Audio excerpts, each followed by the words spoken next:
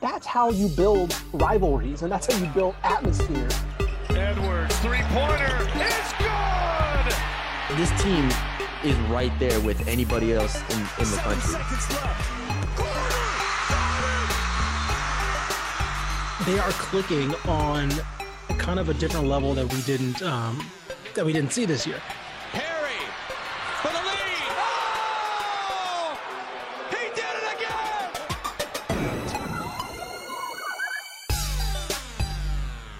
Hello, everybody, and welcome to another edition of the Zone Star State podcast. I'm Matthew Bruni. Joining me once again is Ishmael Johnson, looking as dapper as ever. Ish, how are you doing today?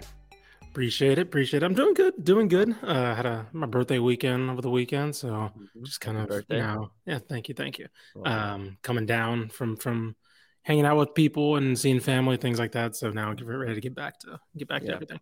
Back to work. So is your birthday always on the weekend of Easter? Do you always have that?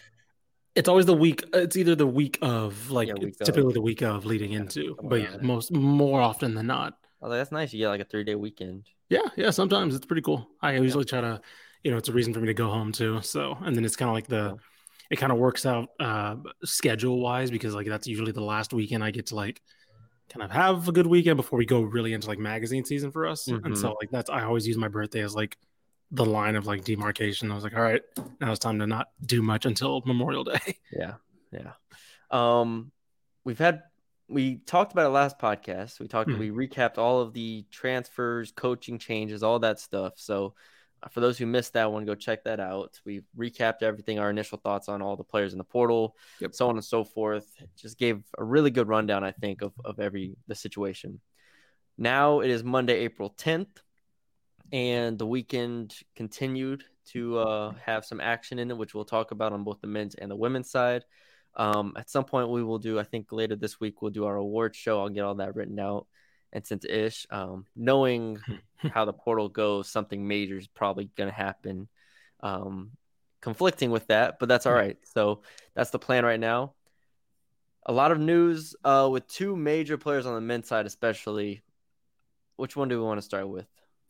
Yeah, I mean, I guess we can start with the big one, or the first big one, which is LJ Cryer. LJ Cryer obviously announced his intentions to transfer from Baylor, and he had some interesting quotes with it, or at least like I don't know if it was direct quotes or like paraphrases, but more or less saying like he wants to play a little bit more point guard, and he wants to, maybe it wasn't as good of a fit. Maybe he saw himself as maybe a number one up. Who knows exactly why, but that's kind of the reasons he said. And then he ends up on a team with a 3-year established starting point guard in Jamal Shed, because he commits to Houston, goes back home. He's, of course, played for Katy Morton Ranch, sorry. I don't know. What were your thoughts? It's a huge pickup for Houston, obviously. I was talking to some Baylor people, and they never really bought the point guard thing. Like, they never really bought, like, that was his reason, because – and I kind of saw their point is like Scott Drew never really like, it's not like Adam Flagler was like dribbling the air out of the ball, right? Like everybody kind of handles the ball in that offense. And it was a lot of they weren't exactly too surprisingly, they actually weren't too shocked that he was leaving, or like shocked that, or even disappointed that he left, really. They kind of got a little, from what I've heard talking around, they kind of got a little tired of his. I'm not talking about talking around the coaching staff. I mean, this is more like the fan base and like kind of supporters. Yeah. They kind of had a little issues with his defensive effort. Obviously, Baylor had a pretty bad defensive backcourt, and he was obviously a part of that. Not a big part. Whether or not he was a big part of that, it's up to you. But obviously, a dynamic scorer, and they said like he's somebody who obviously has skill in that department, but a lot of other aspects to his game, they just said weren't coming along in what they hoped for. It's hard because if he was healthy 2 years ago, they probably go on a run, a pretty deep freaking run in the tournament. So then you're talking about, a deep run, and then, this past year is kind of excusable. The problem is you've lost in the second round back-to-back years. And that's what makes it kind of an interesting situation for Baylor, because you don't want to lose a guy like LJ Cryer, and you're obviously losing Keontae George.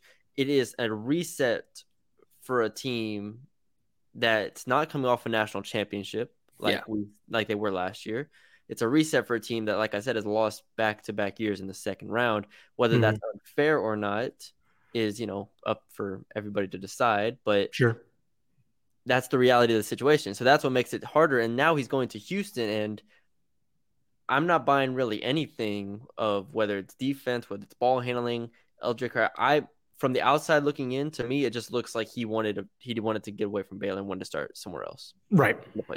That's just really just what it looks like, because going from Baylor to Houston, what are the real differences in Baylor and Houston? If anything, I'd say Baylor's guards have more freedom than they do at Houston. If anything, he's going to have to play even more hard, like even better defense at Houston than he would at Baylor.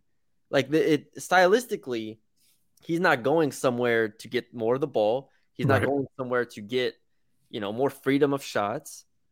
Like it doesn't make a ton of sense. Now, the home aspect of it, I do understand. Like, sure, you want to play closer to home. That's one thing.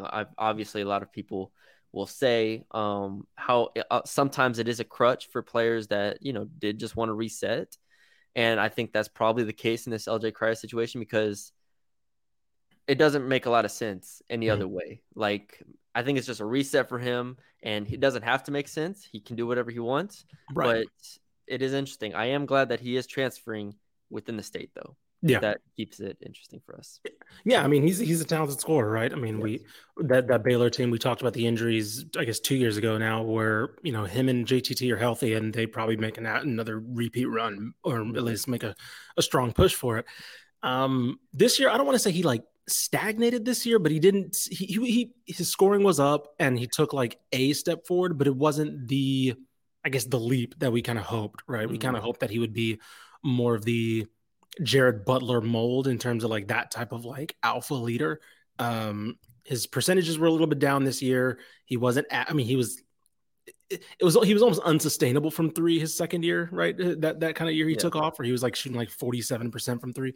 So he took a quote unquote step down to 40, which is still perfectly fine. But yeah, I do wonder, Jamal Shedd's a lot. He's not playing next to Jamal Shedd to me, and maybe he wants to be a number one, right? And he probably will be with this Houston, scoring wise, he probably will be with this Houston team. And maybe Scott Drew was openly maybe courting somebody else to be a number one in the transfer portal or whatever. Maybe Jacoby Walter coming in, the freshman, he probably sees that as another Keontae George type situation. Who knows? Because he's not playing next to a guard that's can play really off ball a lot. Jamal Shedd can play off ball, but he's not great. He's better with the ball in his hand. So he's not necessarily playing with somebody who's going to be a 1A, 1B like him and Flagler were. He's going to be more of an off-ball guy. He's going to be more of the scoring guy, which maybe he wants. But the fit's going to be interesting, because he wasn't a very good defender. And he's, again, maybe that's something that Kelvin Sampson knows. He's going to be playing next to Jamal Shedd, so it doesn't matter how bad his defense is, because you have probably the best defending guard in the state there. But I do, like you mentioned, the fit seemed better at Baylor on the court, at least from our perspective. So, we'll see what else Houston adds, because they're kind of replacing a lot. So for Houston, it's LJ Cryer, to me, just seems like a straight Marcus Sasser replacement. Sure. Yeah, it's we need scoring. Let's get scoring. Yeah, I think Marcus Sasser is better than LJ Cryer, but that's kind of just exactly what it is. And I'm sure that's what they sold him on, right? They sold him on, hey, you'll be the number one option here, scoring wise on the perimeter, this and that.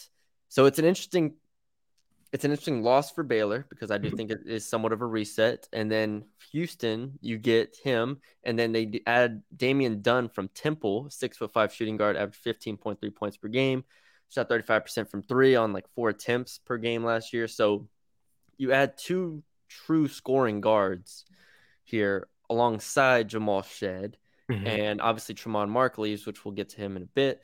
But it's going to be interesting to see. I have not watched enough Damian Dunn from Temple this year. I don't know enough of his game. Can he defend? Because if he can't defend at a high level, then you're adding Cryer and Dunn, and two guys who aren't great defenders. And you kind of put a lot of that pressure on Jamal Shedd. So there's a lot of dynamics here. with Houston. Also, the front court, obviously, where they're going to have to retool a bit there. Mm-hmm. But you add Cryer and Dunn, and if nothing else, you'll be able to score the ball, I think, with those two. And you have Jamal Shed, one of the best, guard defenders in the state. Yeah, I think one of the things that I think Cryer does do pretty well, and I think that's you mentioned Sasser, and I think in particular, Cryer's pretty good in the fast break, right? He's a smaller guard, but he has good handles and able to like kind of. He's not he's not necessarily the size of somebody you want finishing like 1v2s, things like that, but he's somebody who can kind of like have a little bit of a one-man fast break for his size, and that's something that they don't have right now without Sasser. And so I think that's something that in transition kind of can translate pretty well right away. So yeah, I think you hinted on it. It's going to be kind of a new look Houston next year, not in terms of just the names, but in terms of the style probably too. Yeah, Taze Moore's not walking through that door to be physical and guard people, and what a team that was. Yeah. All right, Tremont Mark leaves Houston. It was said that he was between Kansas State and Arkansas as his final two. He commits to Arkansas. I believe it was Dream Dowling, the assistant at Kansas State, that I'm kind of close with. He tweeted out, "Stop putting Kansas State on your list just to be a name," kind of basically saying that I don't think Kansas State was ever really right, either looking at him or was either even in serious contention. So I guess this was Arkansas all the way. Sure. All right. Whether Arkansas dropped a bag and got him, whether Arkansas sold him on playing time and stuff like that, I think there's a lot to sell for Arkansas. I think Arkansas is a really good team, really good program with Musselman, and have a lot of resources to dedicate to basketball. So I think Tremont Mark going to Arkansas makes a lot of sense. I just wish he didn't do it. Yeah, I know. What was the tweet I sent you where it was like Musselman's just like talking to every transfer out there? Bro, you sent me. He was at 84 transfers. Oh my god! Or did I send it to you? One of us sent it. Yeah, I sent it to you. Let me see. I have it right here. That was like a week Joe ago. Tipton mentioned Arkansas has made contact with at least, in parentheses, 84 transfers, which is like they're over 100 at this point. Right? Easily. Yes, they got to be. They just feel. I don't know how to describe them because I don't want to compare them to like. I'm trying to think of a football program that just like. Ole Miss, kind of. Yeah. There you go. They're kind of like the Ole Miss of basketball, where they're just going out and just they know that. The difference is Arkansas can recruit freshmen. I was about to say last year they had the top class or the second class or something. No, the top class. Nick Smith, Anthony Black, Jordan Walsh. Go down the list. It's like I don't think they need to do this, but Musselman is a real. I mean, hate him or love him, 90% of people hate him, but he's just trying to go get every good player and then just figure it out later. Has that resulted in the Final Fours? No, but they've made 2 Elite Eights and a Sweet 16, I think, in the past 3 or 4 years. So, I mean, they're doing great. It's just like you're gonna go play for that guy. I don't know. I know, right? Yeah, we'll see. I don't love it, but yeah, we thought. I thought that was. Me and you both thought Mark transferring was a little bit interesting, and now it makes sense now that they brought in Cryer. They were obviously kind of recruiting the backcourt, and he probably wanted to be a little bit more of a factor in as far as like one or the first or second option. So he averaged 10 points per game last year. Yeah. Arkansas is gonna get dudes. I haven't even looked at their class. They probably have a couple 4 or 5 stars already. Right. If we look, I mean, that injury was it last year really hampered him because he contributed on that first Final Four team as a freshman, and then he got hurt, of course, last year, and then this past year, he was reliable, but he was still kind of still coming into his own. Arkansas right now has Bay Fall and Layden Blocker, 2 5 stars. Layden Blocker's a point guard, so coming into this year's class, he's the 4th overall point guard in the country. So, I mean, they got dudes coming in. Yeah, they got 2 of the top. 2 top 20 players basically coming in already. They're not going to be short on guards. That's my point. Is like they're going to keep going out and even when it seems like they have enough players, they're going to go out and get more players. So we'll see. We'll see how Tremont does there. But that was notable. And then Fardaws Amac commits to Cal. Nothing really newsworthy there because he's going to rejoin his coach from Utah Valley. Yeah, Mark Mark Madsen. Madsen. Shout out the Lakers of the 90s or the early 2000s, I guess. That was of course the viral video of him dancing. Do you ever see that video of him dancing at the parade? I think I have. Yeah, But it's him dancing. I He's like wearing jorts and his white shirt's like tucked into and he's like dancing like the whitest guy you've ever seen. So yeah. congratulations to him Yeah, congrats for to him shedding that reputation. Getting Fardaws over Yeah. there to Cal. Obviously, Might, Cal was one of the first teams. Yeah, like that. He might just be a better fit for the Pac-12. Like that's like in the Big 12. It took when he finally did get his feet under him, he looked really good. But it just took a while, and the league was just way too deep. And by that point, it was like cutthroat, and you had to win every game. And it was just like, all right, that was kind of a weird environment to kind of come into. Well, the Big 12 is so stressful. Yeah, as a league, like it's just like every game is a freaking winner go home game, basically. Like, oh, are we gonna make the tournament? I don't know. And also, like, when's the last time like a big like Fardaws came in and dominated the Big 12? Yeah, because like you have to be able to move. You know, we spent all year talking about how different he was from Bryson, right? And we were like, Bryson could switch, he could shoot, he could do. I was all about that. You kind of need a Bryson Williams type. Like exactly. it's almost like. I'm trying to think. Like Azubuike from Kansas was probably the last big, and he was just a defensive monster. He wasn't really the offensive force that you want Fardaws to be. So yeah, I just don't think that type of big right now at least works in the conference. It's a really good point because you watch like Kansas State, right? They got like athletic forwards. Yeah, they're all like 6'7", 6'8". Kansas had KJ Adams this past year. Yep. TCU had Eddie Lampkin, but that was kind of a weird fit. Yeah. He didn't even play the whole huge minutes. Mm-hmm. But yeah, that's an interesting point. Cisse from Oklahoma State was good though. He was 7-1. He's in the portal too, so we'll see where he goes. All right, Jonathan Cisse transfers from Incarnate Word to Texas Southern, a name that most people probably won't know because why would you know about an Incarnate Word player? We have not talked about them a ton, but he was their leading scorer, 16.6 points per game, 6'1" guard, shot 41% from the field going to Texas Southern. Texas Southern picked up another name who I did not write down, but I'm like, hey man, they're going out and they're getting some guys. They're not coming in 8th in the SWAC this year. Listen, I'll tell you that. What do we say? Johnny Jones. Don't be down Johnny Jones. Yeah. He's like, all right, well, because only the top 8 out of I think 12 in the SWAC make the tournament. So he was like, that was a little too close for comfort. And it was like, all right, we came in 8th. He had to get up off his rocking chair. Like, all right, give me the phone. You had to put out the cigar. He's like, all right, let me do something. All right, I can't just show up in March anymore. I gotta actually get a team. Got to at least get 7th next year. Gotta at least get. Can't miss the tournament. But anyways, so Jonathan Cisse from Incarnate Word to Texas Southern. And then Daniel Bacho enters the portal from Texas Tech. Not a huge surprise there. Davion Harmon enters the NBA draft. I don't even know if he has any eligibility left. I'm assuming he does, which is why he put out the statement. Not a surprise. I'll be interested to see where Bacho goes. Because I don't know. Like we said, I don't think a Big 12 team really needs him. I was about to say, yeah, he's from France too, so it's not like he's like tied anywhere. Yeah. So yeah, I'm gonna say that'd be one I'm curious about. The one I'm gonna watch out for, and again, this could be nothing because let's put it this way: Chris Beard's at Ole Miss now, and even though it's in the Big 12, Ulrich Malagi's still at Kansas State. Right. And if you just throw him on Kansas State as like a rotation big, just to give you something different. Yeah. That's something.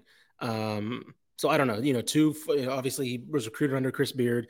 Ulrich Malagi, I think was on that. I'm pretty sure he's on that staff that he was recruited to. So I don't know. Those are the 2 teams that I would put, but again, he's not really, who knows how close of a tie he has to those guys. So it's really hard to kind of speculate that. Yeah. That'll be interesting to see if he stays at that Big 12, Power 6 level, or if he drops down at all. Yeah. The name of the Coastal Carolina player that committed to TCU. Oh yes, Issam Mustafa. He averaged, I believe, 12 points, 10 rebounds for Coastal Carolina. Of course, TCU needs some front court help very badly, especially with Eddie Lampkin now, or having been gone. So yeah, that's a good pickup for them. I mean, again, even if this guy is not a starter, he's still somebody who Sunbelt's a good conference, came in, averaged double-double, and as we know, TCU is all about rebounding in that front court. So they can come, if you can come in and give them 8+, I'm sure you'll take that. So yeah. On the women's side, we can jump there. Diane Robinson from Commerce enters the portal, hoping she goes to North Texas as a North Texas alumni. Yeah, alum. I mean, who knows? You know, I think so. I think that's the strongest pull, obviously, with Burton there now. She got hurt last year. She missed the year, but before she was hurt, 17 points a game, almost 4 rebounds. Obviously D2 All-American. So I think she's from the area, or I don't know. She might be from Houston area, but regardless, she's from Texas. So yeah, you would think that she'd be okay with staying in state and staying nearby. Yeah, I would think there might be some competition to get her over there, but we'll see how the connection is with Burton. Tiara Young transferred from Houston to SMU. I joked with you before the podcast. I said she did not want to go play in the Big 12. She said, "I'm perfectly fine here. We are." I like it here. I won six Women of the Year in this conference. I was like, I'm staying in the American. Yeah. So, transfers to SMU. We'll see how that goes for her. Obviously, we love that Houston team. Jada Walker from Kentucky, point guard at Kentucky, transfers to Baylor. Baylor. Say, Deanne Robinson, I just checked her Twitter. She retweeted Justin Carter, very own Justin Carter, who said UNT is the obvious landing spot. And he goes on to mention Jason Burton. So she retweeted that. So we'll see. Publish it right now. Oh, I know, right? Yeah, exactly. Diane Robinson. And she retweeted. She's retweeting a lot of UNT stuff. Let's put it that way. So I'm seeing more UNT related retweets. So I love it. There we go. Love it. Welcome, Diane. Welcome. Jada Walker from Kentucky commits to Baylor, giving them a point guard. So just to make sure we're on the same page with Baylor here. Mm-hmm. First of all, Jada Walker, very good player out of Kentucky. They have a point guard now who presumably will replace Andrews. And is Asbury gone too? Jamie Asbury? Yes, Asbury is gone too. Okay, so both are gone. So you have Jada Walker, but they returned Dreanna Edwards and they returned Asia Blackwell. Yes. That's a pretty good trio there. Also, it's an all-SEC trio. They just brought in all the SEC players. And, right. The Kentucky to Baylor pipeline continues to strengthen with Dreanna Edwards and then Jada Walker. Won't get snagged up in any eligibility issues. Oh, that's a good point. I was about to say, are we going to see another one of those? Or did Jada Walker remember to graduate before she transferred? Just graduate, yeah. Don't leave any paperwork left right here. So Baylor, the SEC pipeline continues there. That's a pretty good trio. If we just talk about big threes.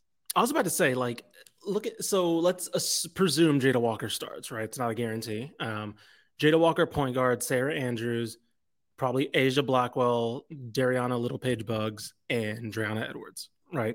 And then you add also Madison Bartley, who's a 6'3" forward from Belmont, averaged 14 points, 5 rebounds. So there's a rotation big, right? Mm-hmm. That's a damn good rotation, if you ask me. And she also shot some threes. So that might be a little Caitlin Bickle replacement, right? She took like 3 threes a game, I think, shot about just around 35%. So pretty solid.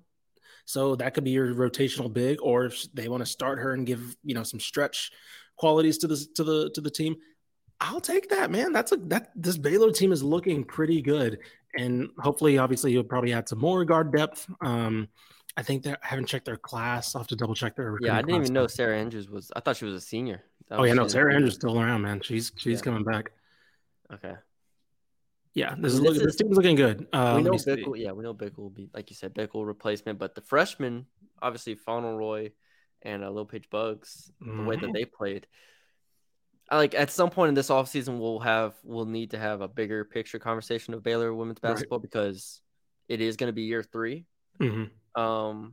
It is going to be year 3 here for Nikki Collin, and this on paper not only is a talented team because she had a talented team her first year, obviously, right, which we talked about a lot, but this is a team that now should fit what she wants to do.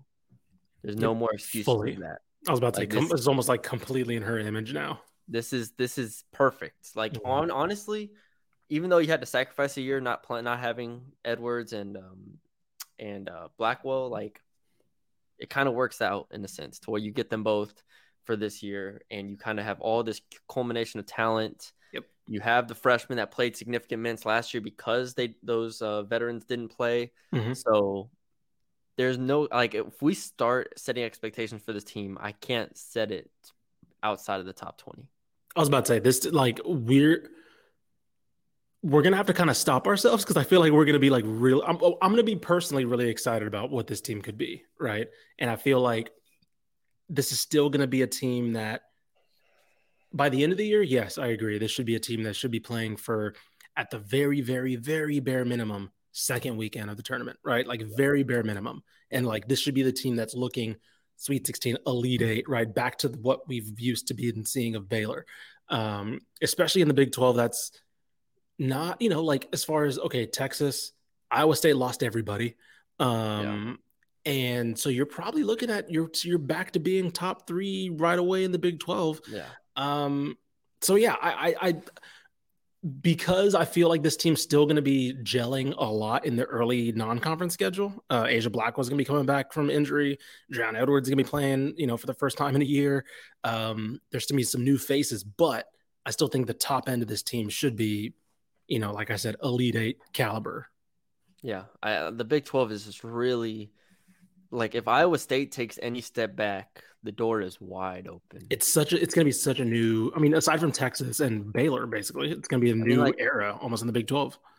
Like Kansas won the women's NIT. I don't know if you saw that. That's true. Yeah, I did forget about that. Kansas. Credit to Kansas. But like they were ranked occasionally. They were a decent team. So you have Kansas, Iowa State. Kansas State used to be good. I don't know what happened to them. Texas Tech. Mm-hmm. See if they can get wheels going. TCU obviously is rebuilding.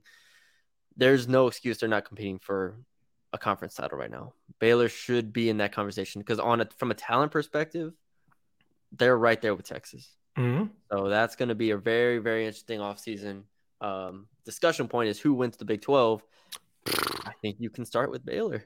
I was about to say I wouldn't mind starting with Baylor because Texas. I mean, Sonia Morris is gone. I think Shaylee Gonzalez is gone too. Yeah, I'd have to dive. Yeah. So I mean, we can do that later, but like they lose a lot, right? So that'll be interesting. All right. TCU, speaking of TCU women, they had Sedona Prince from Oregon, who was at Texas initially, 6'7" center. Pretty good place to start for TCU going into year one of a new coach. Mm-hmm. What because obviously some people remember Sedona Prince. I don't know, some people might not. What are your thoughts on Prince? Yeah, so yeah, she's kind of had an interesting and kind of unfortunate career so far. She, of course, came from Liberty Hill. She went to Texas, highly touted recruit coming out of there or going to Texas. Suffered an injury, I believe it was an elbow injury. She had like a really kind of what's the word I'm looking for? Open. More or less blaming the Texas medical staff for like how they handled her injury and like the reason for her transferring. She ends up transferring to Oregon. Does really, really well. I'm trying to bring up her stats her first year at Oregon. But regardless, she kind of went viral a little bit during the bubble because she was the player who kind of used her platform to really highlight the inconsistencies in the quality of equipment that the men and women had. Of course, the men were in Indianapolis, the women were in San Antonio. And the women had like barely any weights to use, barely. It was awful. It was horrendous. Like I think everything was just like in conference rooms and media rooms as opposed to like gyms and like things like that. Yeah. Let me see. Yeah. So her first year at Oregon, she averaged, and that was a really, I think that was 22 minutes a game, 9 points, 5 rebounds on 54% shooting, and let me see, 1 block a game, and then. 10 points a game her first year. Then her next year she averaged 9, and then she gets hurt again this year, ends up missing the whole year. She has to get, I think, the same elbow surgery or something like that. So she misses all of this year, and yeah, it's just been kind of an up and down career for her, but clearly gifted. Mark Campbell was an assistant at Oregon though during those years. I'm assuming he played a role in her recruitment there, getting her to Oregon after she transferred from Texas. So I think this is a good pickup. Like at the very least, like it gets some conversation going about TCU, right? She's a player that people know, whether or not she's the player that like she's kind of that's reached her potential. Obviously not due to factors outside of her control, but she's somebody who can generate excitement around the program. I think this is going to be an environment for her to maybe flash a little bit. I think she had the option of going pro. obviously there's still some things she wants to prove. And she's good enough to, right? 6'7", she's athletic. I mean, that's somebody, if she can put up anywhere near, even if it's something closer to 10-5, 10-6, right? Yeah. The fact that you can have a big like that can move, that has talent, I mean, you're going to be able to find a spot for that. So, I think it's a really good pickup for TCU, and kind of shows, I think, a little bit of the pull that Mark Campbell has. I'm going to be curious to see if he goes to maybe some more of those ex-Oregon players, or like players that he's just kind of had relations with along the way, because this kind of came out of nowhere. I think people, I don't know, I didn't expect this. Yeah, I didn't either. With the transfer portal though, I don't want to expect big things in year like 1 or 2. Obviously, right. I want to take it slow. Yeah, and nobody's expecting him to come in and win year 1. But if you can get things on track year 1, there is a way for you to, by year 2, start being competitive. Yep, and that is the difference with the transfer portal.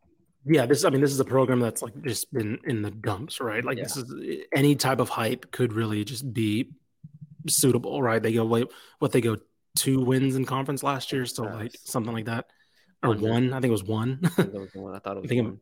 Yeah, I think it was 1. It was like Reagan Peoples' like last home game or something like that.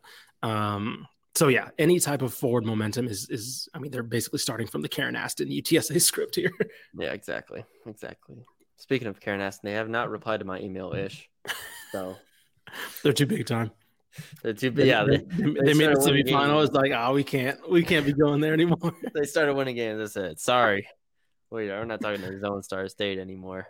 Player of the conference, we got Conference USA Player of the Year. Get out of here. Right. We don't need y'all no more. I was gonna say in the emails, like, well, Coach Aston told us to reach out anytime, and she would love to come on. So drop the name drop in there. Like, I'm gonna CC Karen Aston in this just to make sure you see it.